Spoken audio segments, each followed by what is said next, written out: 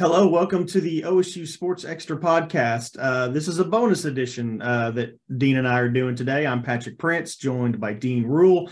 And of course, Dean, how luck would have it, almost the minute we get done with our weekly podcast yesterday, the news of Derek Mason comes out that he is going to step down after 1 year in Stillwater. So you and I thought we'd kind of regroup and do a little bonus podcast today and kind of chew on that a little bit. So Derek Mason out after 1 year. Did that surprise you?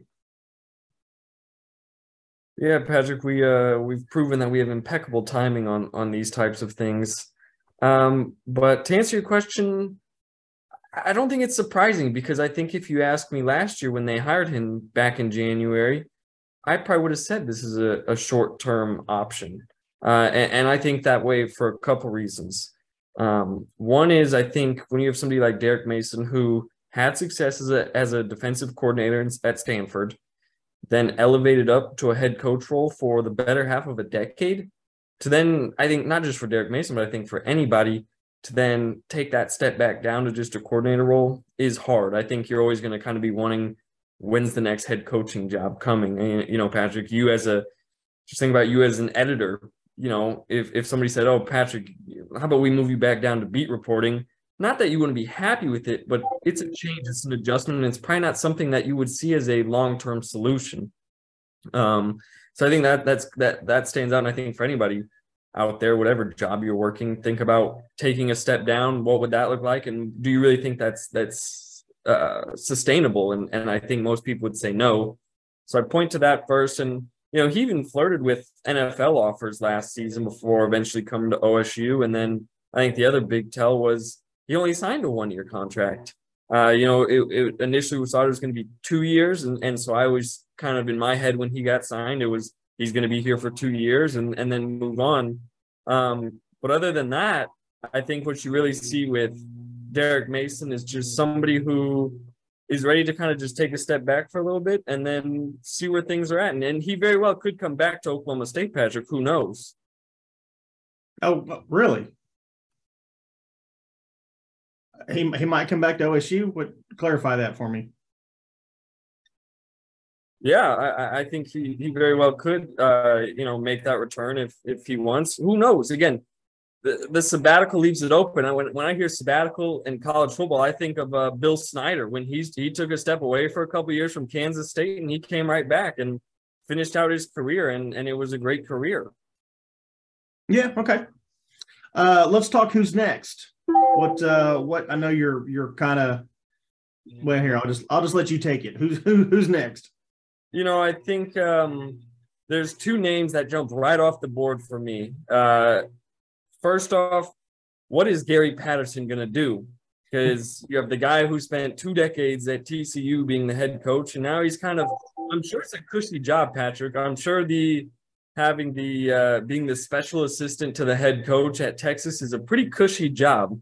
And there are reports coming out that he's 50-50. It's a coin toss on if he actually wants to come back and do what he did this year. And then there's also so to me, that's interesting. And who knows? Once again, it's the Derek Mason argument of he's been a head coach for long. Does he want to step into a coordinator role, or is he just going to try to field another head coaching job? So I think that's something that goes into play with Gary Patterson. But I think a lot of people in Stillwater would love that hire, and I think it just looks good. It's fun. More realistically, though, I think probably if you read who are the top 25 defensive coordinators in college football, one of them is becoming available, and he just played OSU, and he kind of shut down OSU's offense. Jim Leonard up in Wisconsin, he was the interim coach this year. Luke Fickell's in. Leonard, they've made it known that he's not returning in 2023. So I think he should get a good, hard look. The problem there is I don't think OSU, or I don't think I know OSU is not going to be the only one calling him up just for how sought after he's going to be this offseason.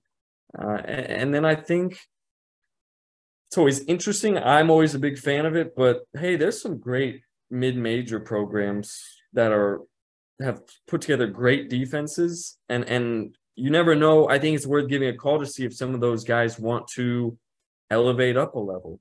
And that's what I wrote about yesterday, Patrick, with some of these guys, these mid-major coaches. They've proven it on the field, and now do they want to elevate up to a Power 5 program? And if so, I think OSU should be calling some of those guys, you know.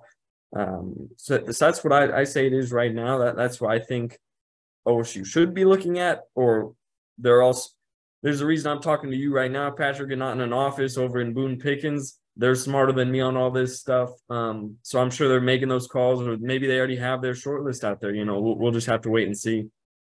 Sure. All right, let's switch gears a little bit. You and I did not get into this yesterday when we recorded our podcast, but really big get for Mike Boynton and Eric Daly Jr., the third highest recruit that he's landed in his time in Stillwater. What can you tell us about Mr. Daly?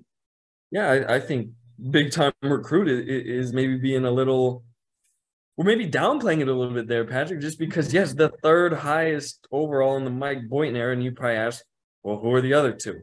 Well, the number one recruit got drafted number one overall a couple of years ago, Cade Cunningham, and I think everybody remembers his time in Stillwater for how memorable it was. And then the number two highest is also in this recruiting class. So number 2 and number 3 are both coming in next year.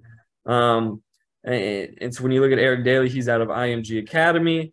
Down in Florida, big guy. He's got some international experience too. So just kind of, I think maybe you could put him in that stretch 4 power forward role. You know, he can shoot. Here's a fun fact for everybody, Patrick. He won the USA Basketball Under-18 Slam Dunk Contest. So that kind of shows you the size, the power, what he's got going on. So yeah, huge get. And now OSU has a top, I think they put him at 9 when I checked the other day. So who knows if there's been movement or not, but regardless, a top 10 recruiting class for 2023 for Mike Boynton and company. And I think everybody's super happy about that. I think now they just want to see those results translate over onto the basketball court. Yeah, for sure. All right, Dean, let's cut it off there for now. Like I said earlier, Dean and I had a little bit longer of a podcast yesterday. We did it before the Derek Mason news, so nothing about Derek Mason in that. That's why we wanted to record here. So 2 podcasts from us this week. You can check us out for free on Google, Apple, or Spotify, and we appreciate you very much checking us out. Dean, I know you got a story on NIL coming Sunday, right? Still on Sunday? Okay, so we'll look forward to that. Have a good weekend, and we'll catch up next week.